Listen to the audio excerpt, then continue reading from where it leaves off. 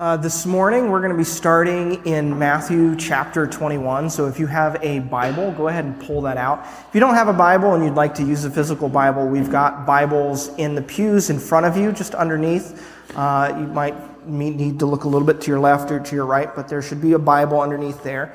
If you don't have a personal Bible, the Bible that's underneath the pew is now yours. That is our gift to you. You can take that home, write in it, keep it, do whatever you would like to do with that. We want to make sure that people can have access to a Bible if they would like to. So we're going to be in Matthew chapter 21. And I think this is, well, let's just read it and we'll go from there.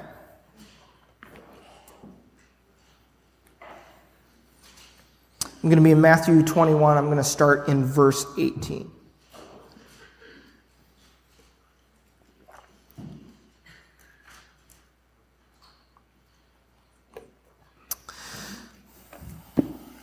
All right, Matthew chapter 21, verse 18 says, "Early in the morning, as Jesus was on his way back to the city, he was hungry. And seeing a fig tree by the road, he went up to it, and he found nothing on it except for leaves. And then he said to it, 'May you never bear fruit again.' And immediately the tree withered."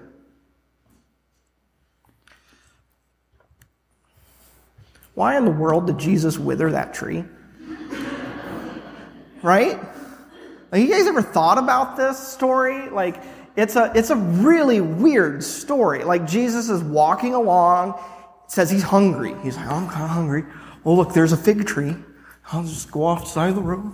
Look, oh, there's no fruit on it. And curse you." And then it withers up, right? Like, was Jesus just really hangry, like I get? But like, it's even more interesting because this is recorded in Mark and Luke.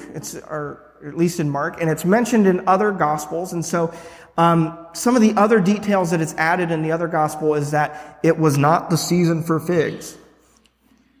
Like, he's going up to a tree, and it's like if I told you to go up to like an apple tree right now, right? You're not going to find any apples. And so Jesus is going up to this fig tree, and his disciples are like, "Jesus, what did you think you were going to find? Like you're not going to find any figs because it's too early in the season." And when we talk about this passage, we usually kind of go right along with the disciples because the disciples asked this question in the very next verse.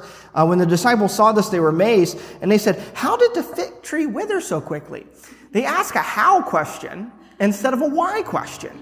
Right? Like, they've been seeing Jesus, feed 5,000 people, walk on water, and they're still kind of curious as to how he's doing things.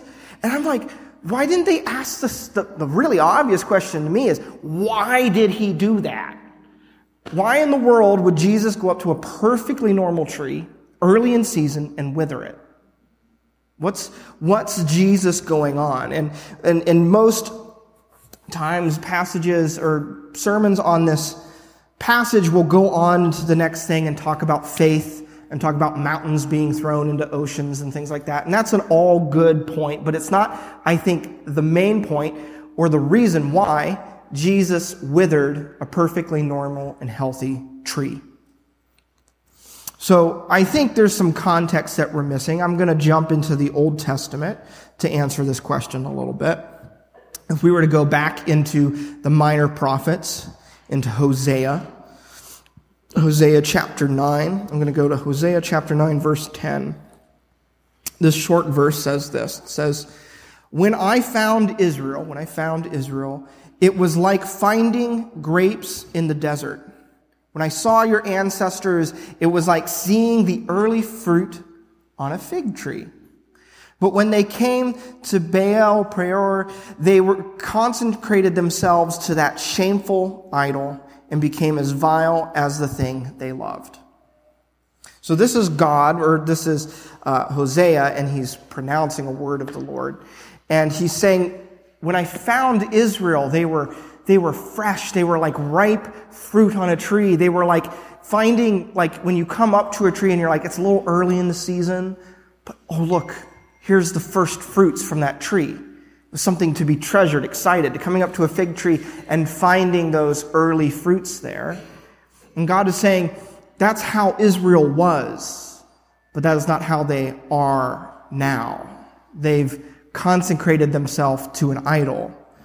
And so if we take that as just maybe a small piece of context to Jesus coming up to a fig tree, perhaps wondering if he would find any early fruits, we begin to see a little bit more of a bigger picture start to come to light. The day before withering the tree, Jesus was welcomed into the city into the city of Jerusalem with palm branches, right? Like people had taken leaves off of a tree and they had welcomed him in. And this is kind of, there's palm branches here, right? It's Palm Sunday. And so there's this whole context to what Jesus did the day before. And I think that what Jesus is doing is he's making a commentary. He's saying, look, you guys are missing the picture. The point is not how I withered the fig tree. The point is I'm withering the fig tree to show what I think of what I found in Jerusalem the past day. And if we were to go to Mark even breaks the story up a little bit to make the point even clearer. See, Jesus came looking for fruit among the branches, and he found none. Right? Jesus came and he looked among the branches of his people and the leaves, and he came into Jerusalem and he found no fruit. And so the next day he comes up and he performs a living parable in front of his disciples. He says, just like I came into Jerusalem surrounded by branches and coming in and looking for fruit, I found none, so do I go up to this tree, part the leaves, and find that is lacking fruit. And there's judgment upon that. Today, we are that crowd. Today, we sit here in its own sort of recreating of that. We have palm branches around here. Right? We are participating? We are re-participating in that moment in Christ's ministry, in the redemption narrative. Right? There's this thing called the church calendar. Maybe some of you are familiar with it if you maybe grew up if you maybe attended Catholic Mass at some point or a more high church. But we're all generally familiar with 1 or 2 days out of the church calendar, usually Easter and Christmas. But the church calendar actually has a number of other days. Cameron was just up here and he was talking about Good Friday. That was one of those days. If you came to our Ash Wednesday service 40-odd days ago, right? That was another day out of the church calendar. When we do Advent, right? We always use that word here at Conduit when we're talking about Christmas. We're saying we're in the Advent season. That's a season not from Hallmark or some other calendar. It's out of the church calendar. The church historically has taken the whole year and broken up the story of Christ's life and ministry and placed it onto a calendar. And so that the church for many, many, many, many years, and many churches still do today, is they practice that calendar as a way of what is it that we should be teaching on? What is it we should be remembering? As a way of rehearsing and practicing and showing the gospel in a very just ordinary way to all who would participate in the life of the church. And so today is similar. We're remembering this particular day, Palm Sunday, and we put palms out to remind ourselves of this. We are participating and remembering what Christ did and carrying ourselves through that narrative of redemption.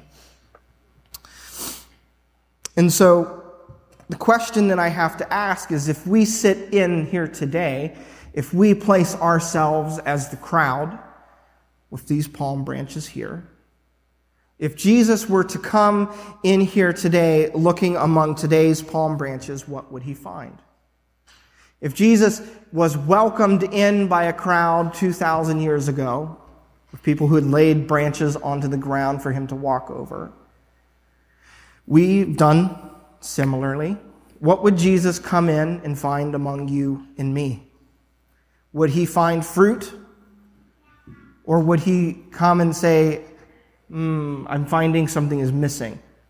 I'm seeing the appearance of healthy tree, but beneath the leaves, I'm finding the lack of fruit. And so today, that is my question. And I want us to look at the triumphal entry, Palm Sunday, and I want us to examine what it is that Jesus found amongst the crowd then, and then what does that teach to us, the crowd, today? So, let's back up a little bit, and we'll just kind of talk about some of the context, right? So Jesus has been going about and he's been doing his ministry. And as he's been doing it, he's been performing miracles and he's going from place to place. And as he's been slowly making his way to Jerusalem, because Passover is coming. It's like us, we're celebrating Easter, Palm Sunday, right? We've got all of these things. Jewish people celebrating Passover, even still to this day, still celebrating that holiday. And Passover is coming. And everybody would make it to Jerusalem, the holy city, the place of the temple, the place of worship, for this particular week, for this holiday, for this celebration. And Jesus is part of that crowd of people making his way there. And Jesus is making and doing some miracles, and as he's doing that, he's gathering more and more people who are kind of on the road too and saying, oh, this is the Jesus guy that everybody's been talking about. And they're kind of like seeing him heal 2 blind men, and they're like, oh, this guy's like, and they're following along with him. So he's kind of meeting and gathering this crowd with him as he's traveling to Jerusalem. And then we get to this day, and he's going to kind of travel into Jerusalem. And now I want to show you a map. And if you know me, I love maps. I think the best books in the world start with maps in the beginning. And if you don't know what I'm talking about, it's okay. But I love maps. And so this was just a helpful image for me, because sometimes we tell these stories and we forget this is an actual place. There's actual geography and topography going on. So I know it might be a little bit hard to see because it's kind of a busy picture, but you've got off to the left there, Jerusalem. And then you've got over here on the right side of the image, you've got Jesus following this yellow road, this yellow line into Jerusalem. He's starting down in the corner at Bethany. That's where Lazarus was healed and brought back to life. And then he's traveling to Bethage, as we will see here in a minute. And then he travels through Mount Olives and through all of these trees where probably the branches were picked and laid down. And that kind of is where those leaves came from. People just didn't carry leaves around with them. There was trees to pluck them off of. And then even along that path, you see that it's very small, so you can't see it. But all those trees, that's the Garden of Gethsemane, where Jesus will be praying in less than a week, and he will be arrested. And so this is the path that Jesus is taking down into Jerusalem. And that's where our story picks up. So let's go to Matthew, still in chapter 21, but we're going to go to the first verse of this chapter, verse 1 of 21.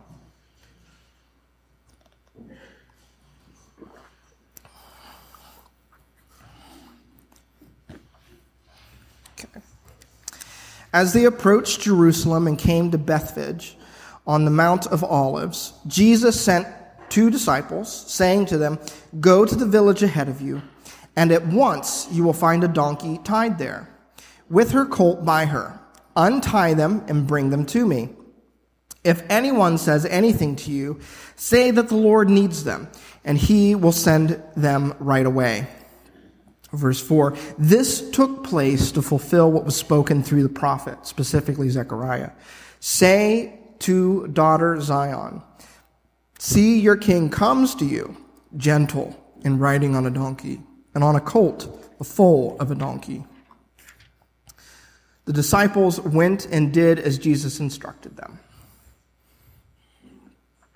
So as Jesus is saying, he's like, all right, we're coming up, we're coming to the town of Bethphage.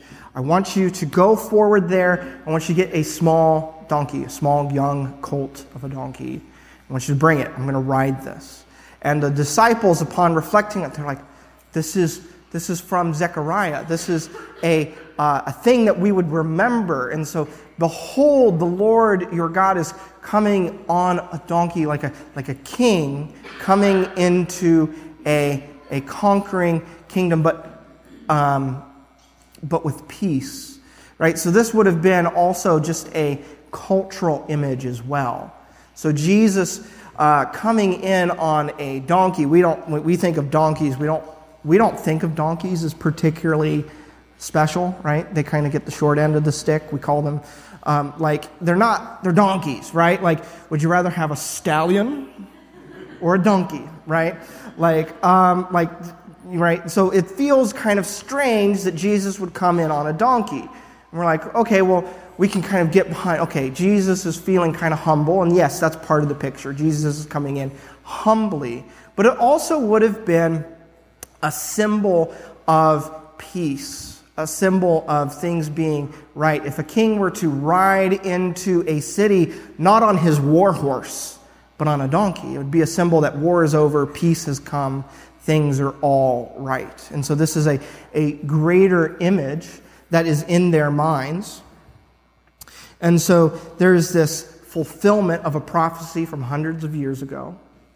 And then let's go into verse 7. Let's pick up from there. They brought the donkey and the colt, and they placed their cloaks on them for Jesus to sit on. So they put the cloaks on the donkey so that Jesus didn't have to ride bareback. A very large crowd spread their cloaks on the road, while others cut branches from the trees and spread them out on the road. And the crowds that went ahead of him and those that followed shouted, "Hosanna to the Son of David! Blessed is he who comes in the name of the Lord! Hosanna in the highest heaven!" When Jesus entered Jerusalem, the whole city was stirred in asking, "Who is this?" And the crowds answered, "This is Jesus the prophet from Nazareth in Galilee." There's a couple things to note in all of that. One, remember, this is the crowd. Where did this spontaneous crowd come from? This is the crowd that Jesus was probably gathering as he was traveling, as he was performing those miracles. And the other thing to notice is that they're singing out this phrasing here. In your Bible, it might set it aside and kind of show it as a quotation. "Hosanna to the Son of David. Blessed is he who comes in the name of the Lord. Hosanna in the highest heaven." That passage is actually a quote from the Psalms. We could go to Psalm 118 and we would find it in that psalm. And those group of psalms, 118 and a few before and after it, are psalms that would have been sung as you were going to Jerusalem for a holy day. They were psalms of ascent. And so Psalm 118 might have even been the psalm that the people were just singing and reciting to themselves and to their families and their friends as they're going to Jerusalem on this trip. And as they're doing it, they're like, oh, like this is part of it. This is important. This is Jesus. And for all of their worship and excitement, and Hosanna specifically, if you were to turn to Psalm 118 and you're like, Luke, I don't see the word Hosanna there. Well, Hosanna is kind of a translation, or it's a shortening of a phrase that shows up in Psalm 118, which is, "O God, save us." And so Hosanna is kind of the shortening or the condensing of that word or that phrase into one word.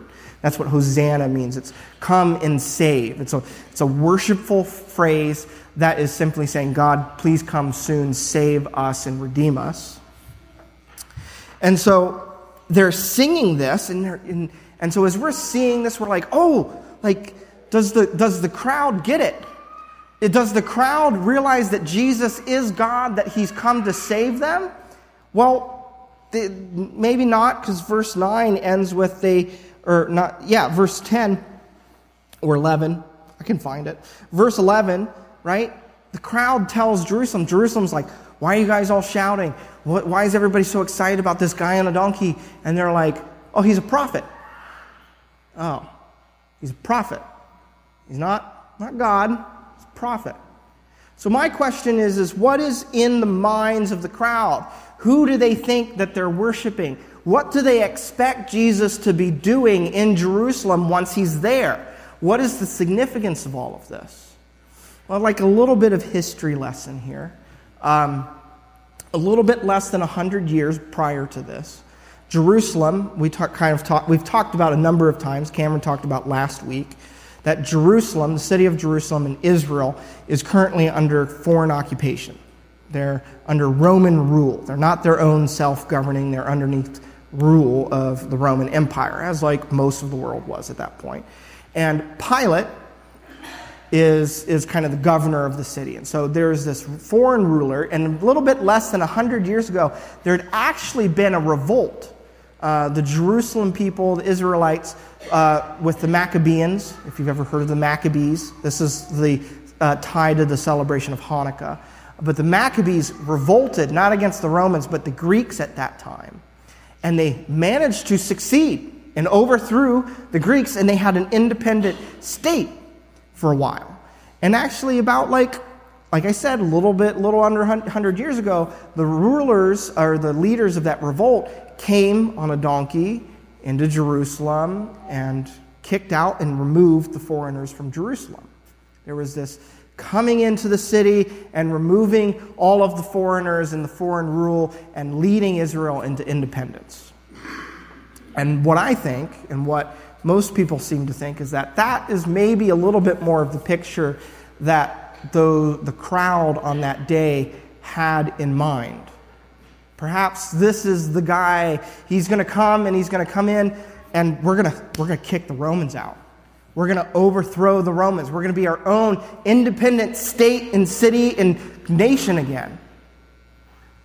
Because that's what had happened maybe 100 years ago.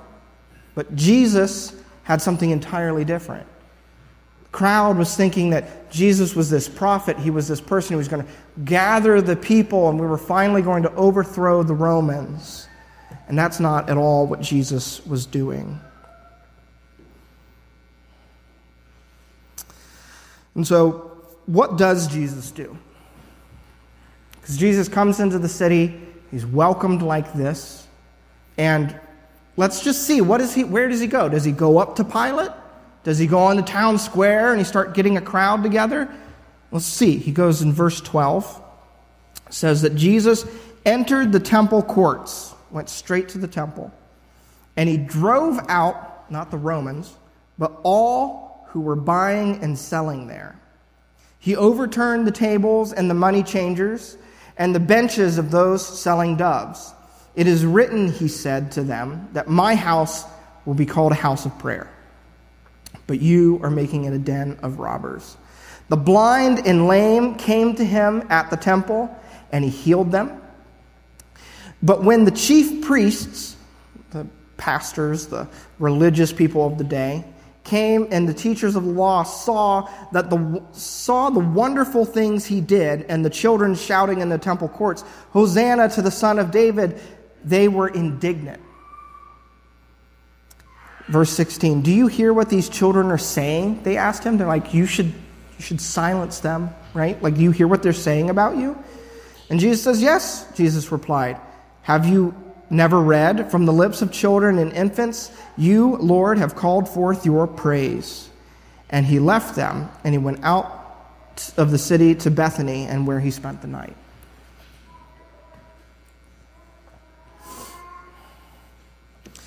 So, that might be a familiar story, Jesus coming and cleaning out the temple. And there's some debate over exactly why Jesus, what was the thing that infuriated Jesus. There's some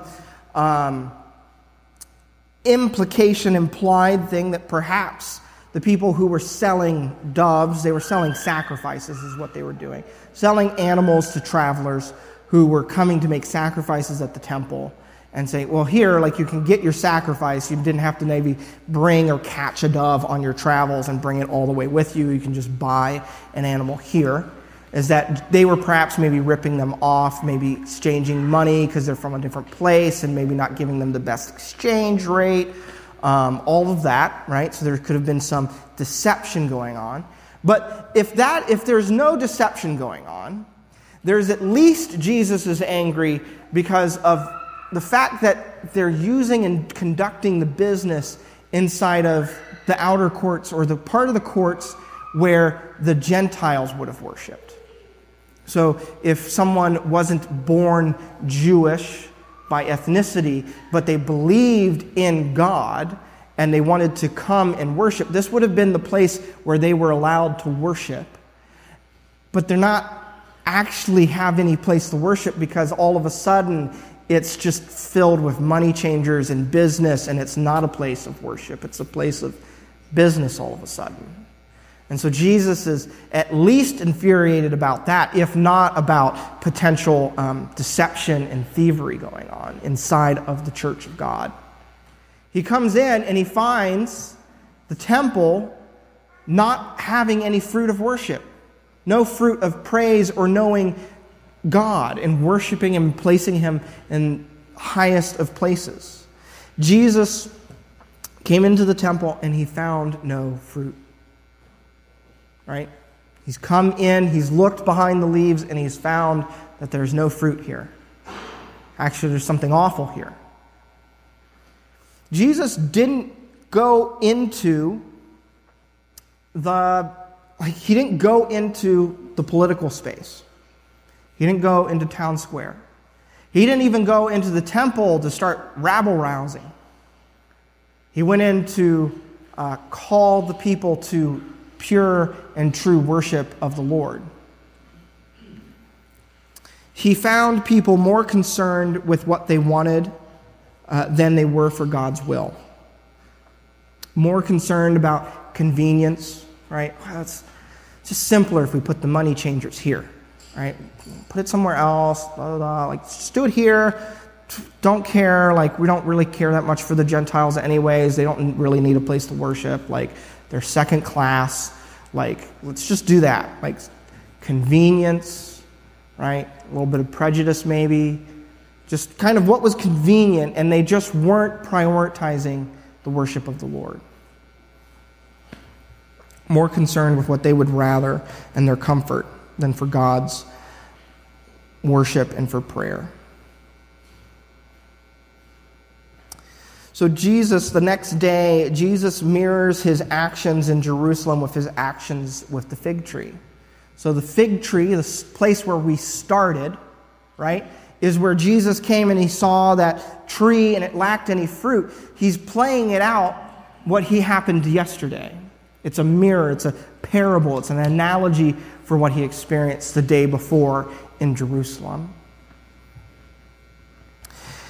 Can you imagine if Jesus had done what maybe the crowd had expected? Have you ever thought about that? Like if Jesus actually hadn't come to die on the cross to redeem and save the world, but he had just actually come just to liberate Jerusalem. Just to free one state, to make an independent nation.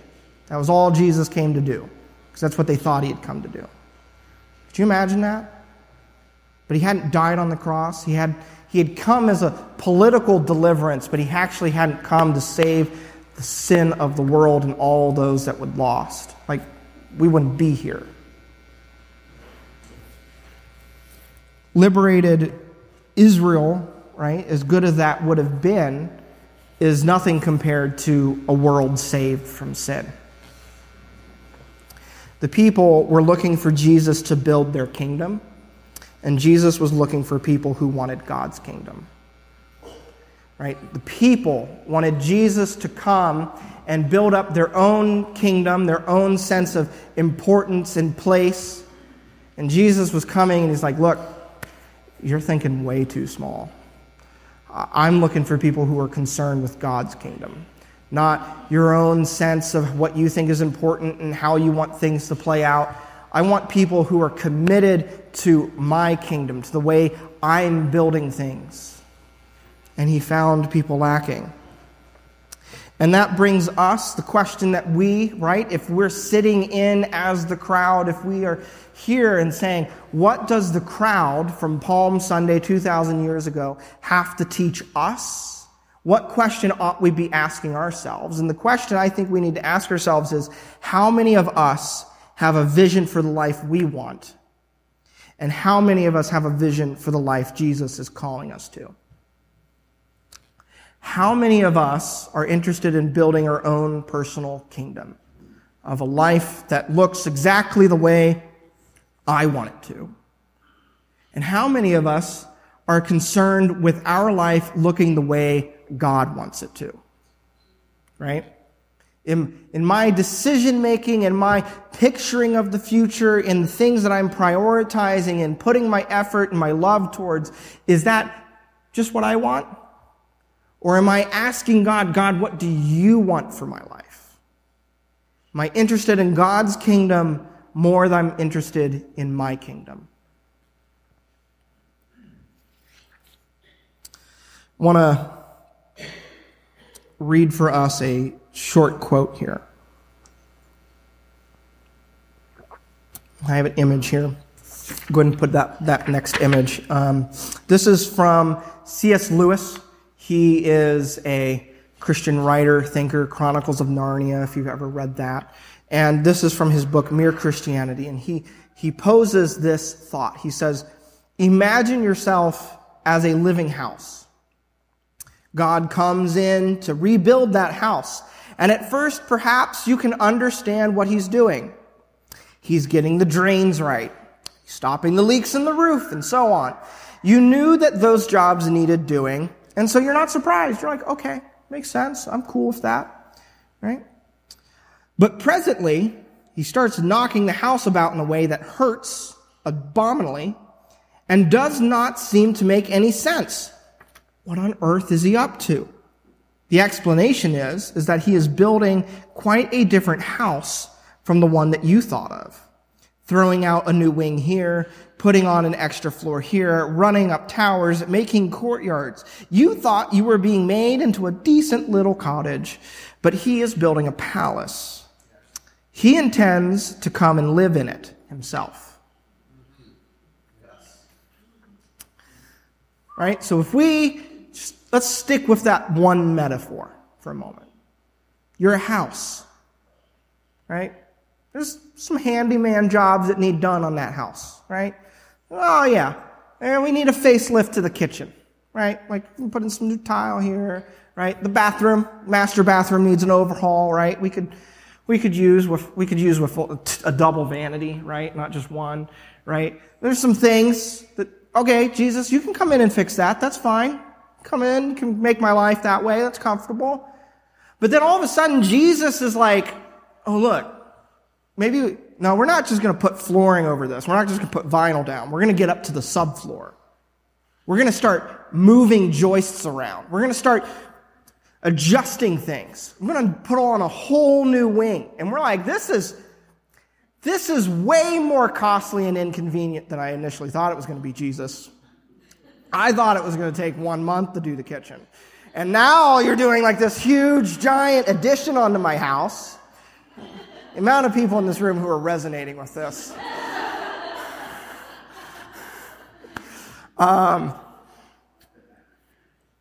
Right? But we want Jesus to come into our life, and we want him to make our house, to make our life, to make our interior soul look a way that we feel comfortable with.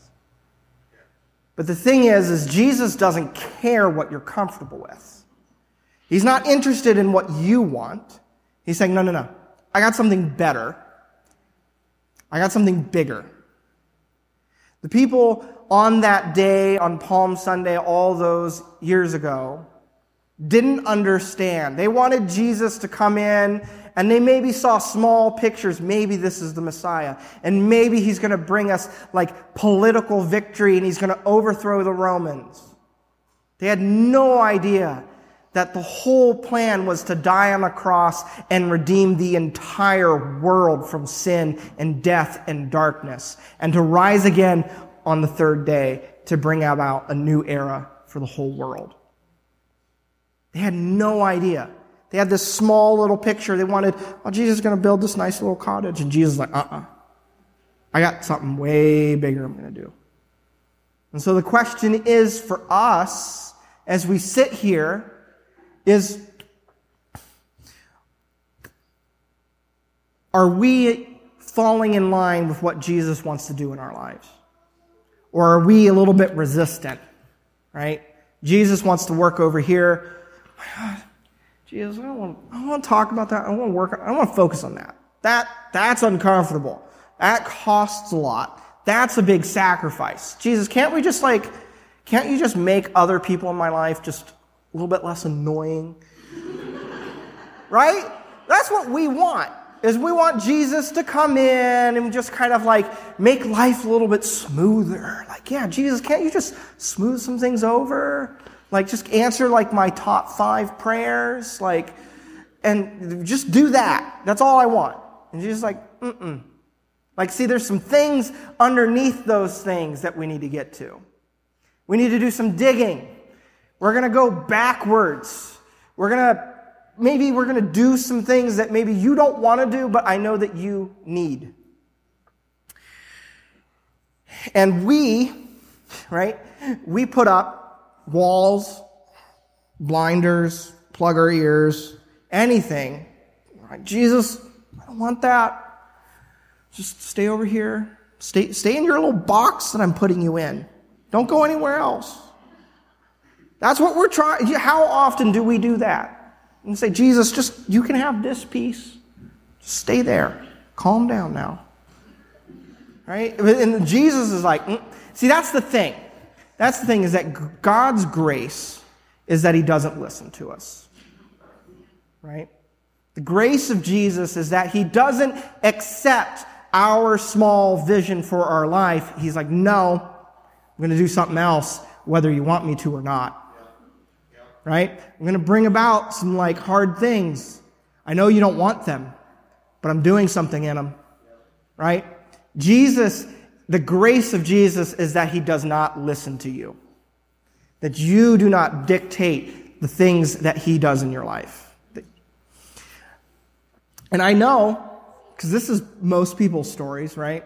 We all kind of grow up and we think, oh, we're going to go from point A to point B, maybe to point C, and it's going to be real smooth. It's going to be real great. It's going to be this like onward, and we're going to get up to this like, mountaintop, and that's exactly the way my life's going to play out.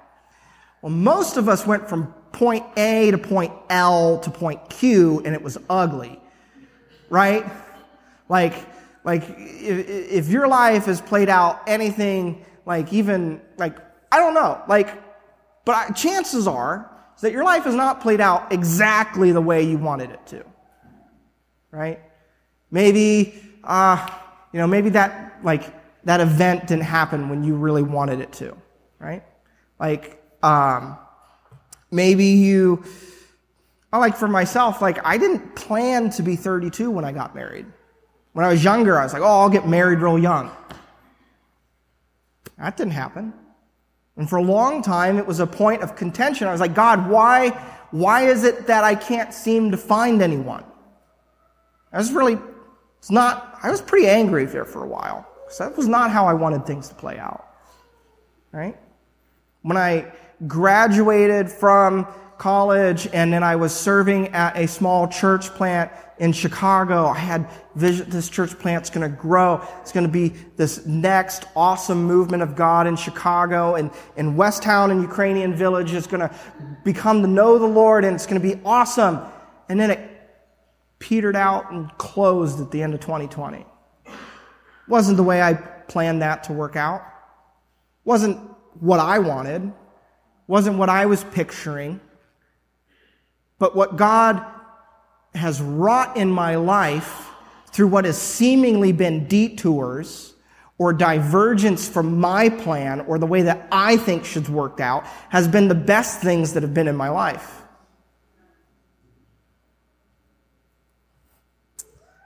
So the questions we need to wrestle with is, what work are you trying to hold Jesus back from doing in your life?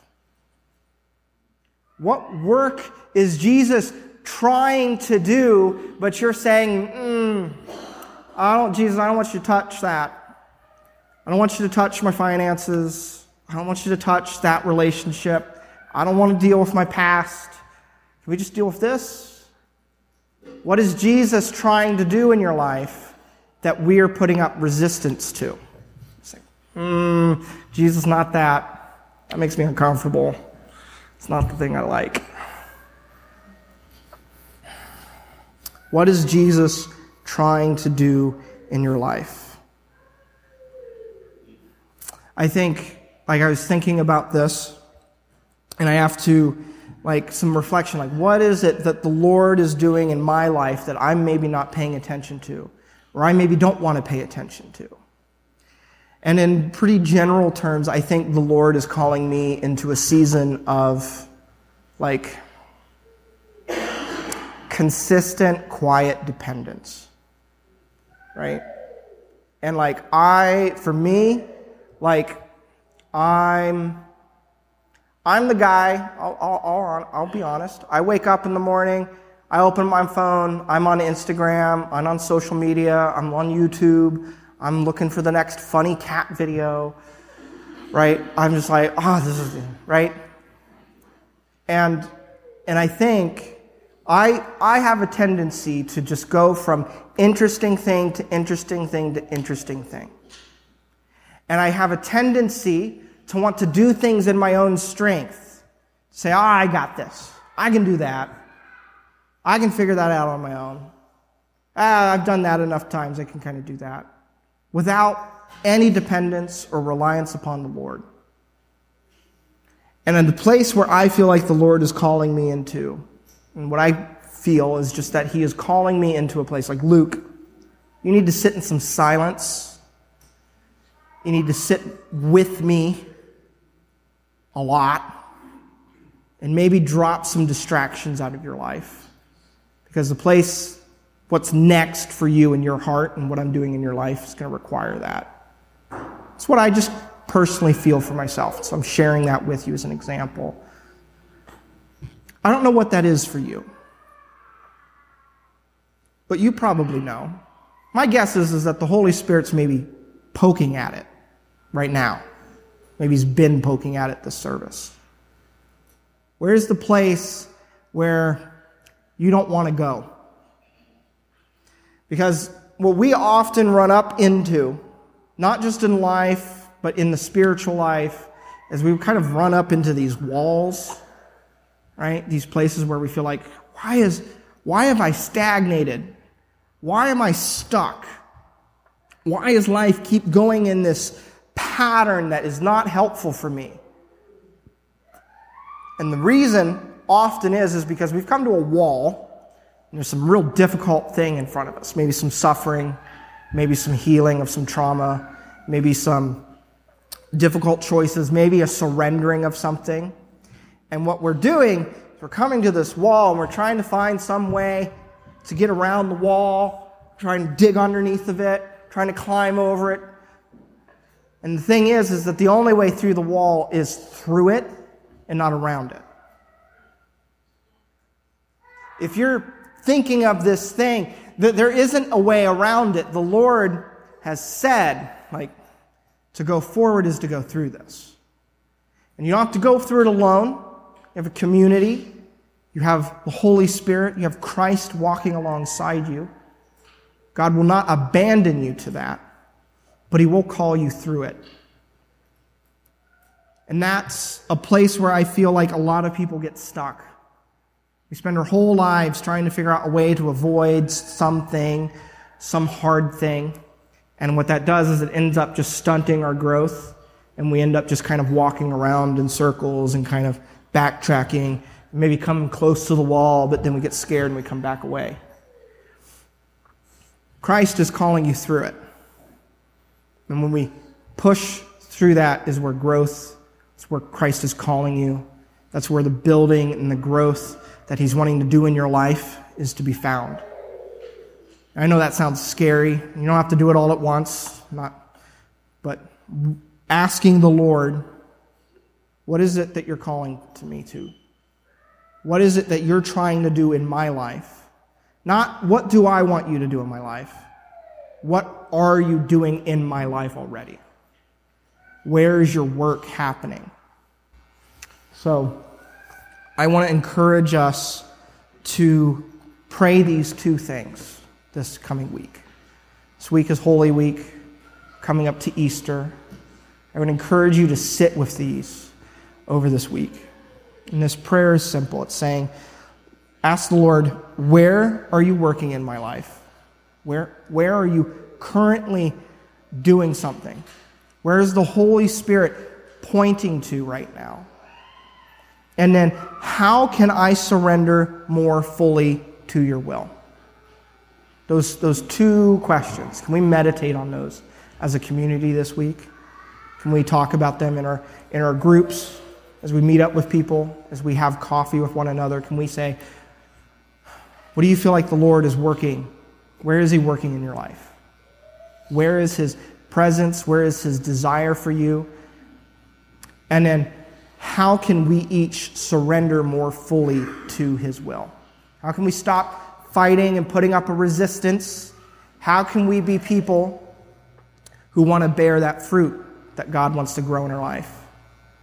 Those are the two questions I think we should sit with this week as we meditate and as we go towards Easter, to the celebration of the gospel in our lives. And maybe even let that be a reflection and a place of prayer as we celebrate communion today. I'm going to invite Pastor Cameron to come up here, and he's going to introduce and begin the administration of communion. So I want to start by saying that if you have much familiarity with Conduit, you may feel or know that, or you may get the sense that we don't have a lot of what some people would call like traditional expressions or celebrations of the church. For instance, if you grew up in a Catholic church, or you grew up even in a Methodist church, or really an Episcopal church or anything like that, you might have your worshiping experiences might look a little bit different than they look here at Conduit. And some people really like that and enjoy what is considered or sometimes described as the informal nature of how we worship and celebrate together. Others of you might have times or experiences where you are like, well, there's parts of me that really miss the depth and the richness to what is called liturgy is in a worship service. That would be things like, when we come forward to the communion table, you know that there's a kind of an order of worship that's celebrated each time. Or there might even be some call and response, some communal prayers that we all pray together in preparation for things like communion, or during a baptismal service or something like that. And you might think that, well, at Conduit, our pastors and our leaders, they don't like any of that kind of like really high church stuff. And so that's why we just kind of fly by the seat of our pants all the time and just willy-nilly anything. And while it may seem like that and feel like that sometimes, I want you to know that that's actually not our heart at all.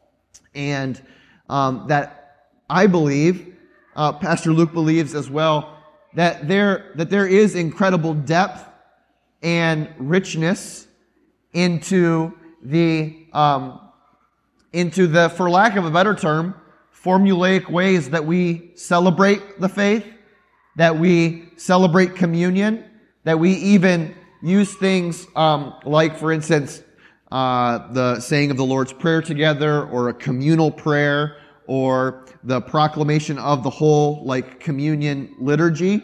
That is a recounting all the time of the gospel story.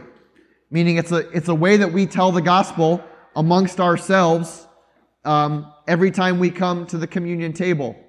And while I don't feel like God is calling us as a church to, listen, you're not gonna catch me wearing a robe or anything like that.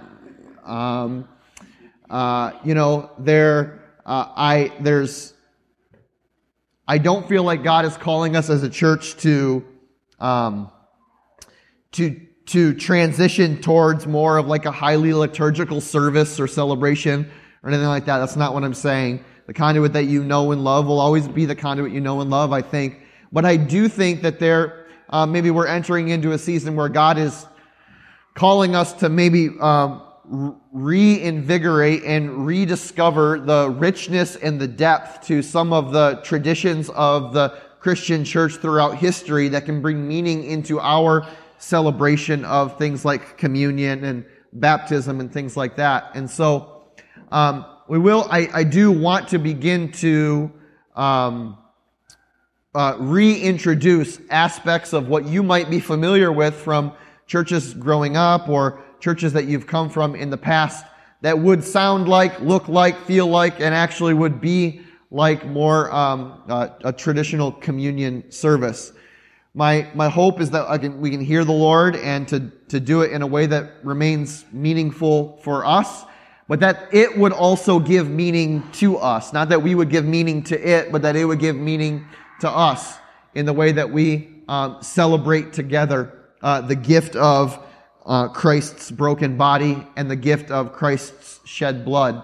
And so if you would be willing to follow me as I kind of lead us on this journey over the next, several months as we maybe, I don't want to say experiment, that's not the right word, but as we begin to reintroduce into our worshiping life together more aspects that seem a little bit like more structured than you're maybe used to at Conduit, I am believing and trusting that the Lord is going to bring meaning to our congregation and to our community, or to our community, to that. So if you're willing to trust me in that leadership, right? I'm saying that I think that the Lord is going to bring blessing and meaning to our celebration with that. So we're going to so as to not just throw you in an ice cold pond, right? We'll be kind of slowly introducing some of these aspects of worship into our regular life together, and we hope that they are a blessing to you and a blessing to all of us as we celebrate. One of the ways in which we're going to do that is in the celebration of communion. Christ our Lord invites to his table all who love him, who earnestly repent of their sin and who seek to live in peace with one another. Therefore, as one community of faith, let us in these moments confess our sin before God. Would you join me in a word of prayer? Merciful God, Lord, we confess that we have not always loved you with our whole heart. We have failed to be obedient to the life and the calling of Jesus. Lord, we have not always done your will. We have at times broken your law. We have rebelled against your love. We have not loved our neighbors. Lord, we are asking this morning for your forgiveness, that you would free us from our sin for joyful obedience through Jesus Christ our Lord. Amen. Hear the good news this morning. Jesus Christ died for you and I when we were still sinners. This demonstrates God's tremendous love towards us. In the name of Jesus Christ and through the power of the Holy Spirit, all those who confess sin before him are forgiven. On the night that Jesus was betrayed, he met with those who were his disciples in the upper room for a meal. And at that meal, he took a loaf of bread. And after giving thanks to his Father for that bread, he broke it. And then he gave the bread to his disciples and said, "Take and eat of this, all of you. This is my body, which has been broken for you." Likewise, Jesus took the cup, and he gave thanks to his heavenly Father for the cup. And after he shared it with his disciples, saying, "This is my blood, which is poured out for you and for many, for the forgiveness of your sins. Take and drink it, all of you, in remembrance of me."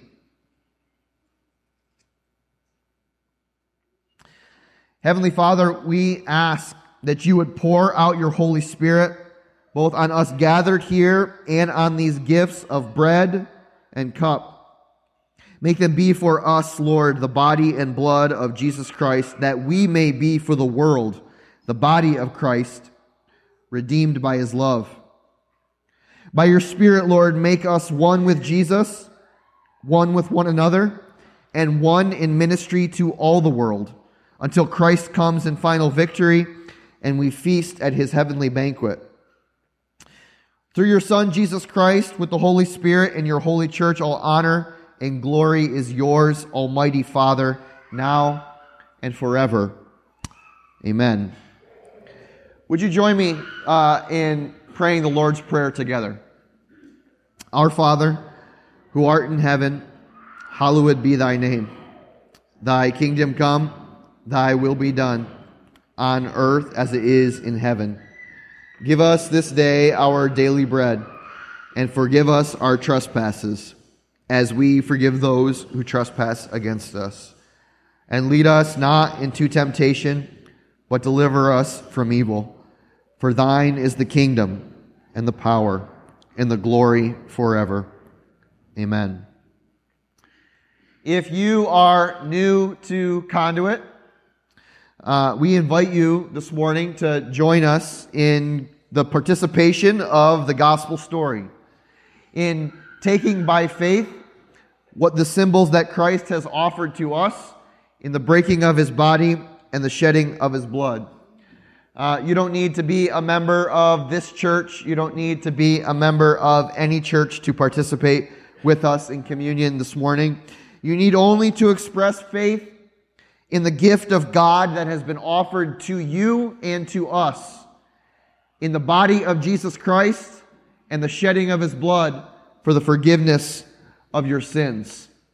We take communion here at Conduit through a method called intinction, which means you just rip off a piece of the bread, you can dip it in the cup, and you can take communion at that time. We also invite you to stay up here at the the prayer kneelers, if you would like to spend some time up here in prayer, and then we'll continue in worship after that. So I'm going to invite Pastor Luke to come forward, and can I have that, please? Thanks. Help me serve, and then we'll invite you all up as well. You know, we also have this really crazy belief that Jesus offers his broken body and his shed blood and the forgiveness of sins to the littlest members of our community here, believing that it's not, we don't come forward in communion because we have an intellectual understanding of all the theological intricacies tied up in the body and blood of Jesus Christ. We come forward in a spirit and a posture of faith, knowing that the gift of God in Jesus Christ is for everyone from birth to death, and that the celebration of that and the taking of that is something that we may progressively understand as we grow in our relationship with Jesus. Suffice it to say, if you would like your kids to celebrate communion with you, you're more than welcome to go get them and bring them back here into the sanctuary with us. Pastor Luke, the body of Christ and the blood of Christ, broken and shed for the forgiveness of your sins. God is present in your life, that Jesus has come near to save you, to redeem you, to be in your life and see transformation where you go. As you go and you pray those prayers this week, as you're seeking what the Lord is doing, I pray that the Holy Spirit would press upon you and strengthen you where he is calling you. Conduit, know that you are loved, and go in peace.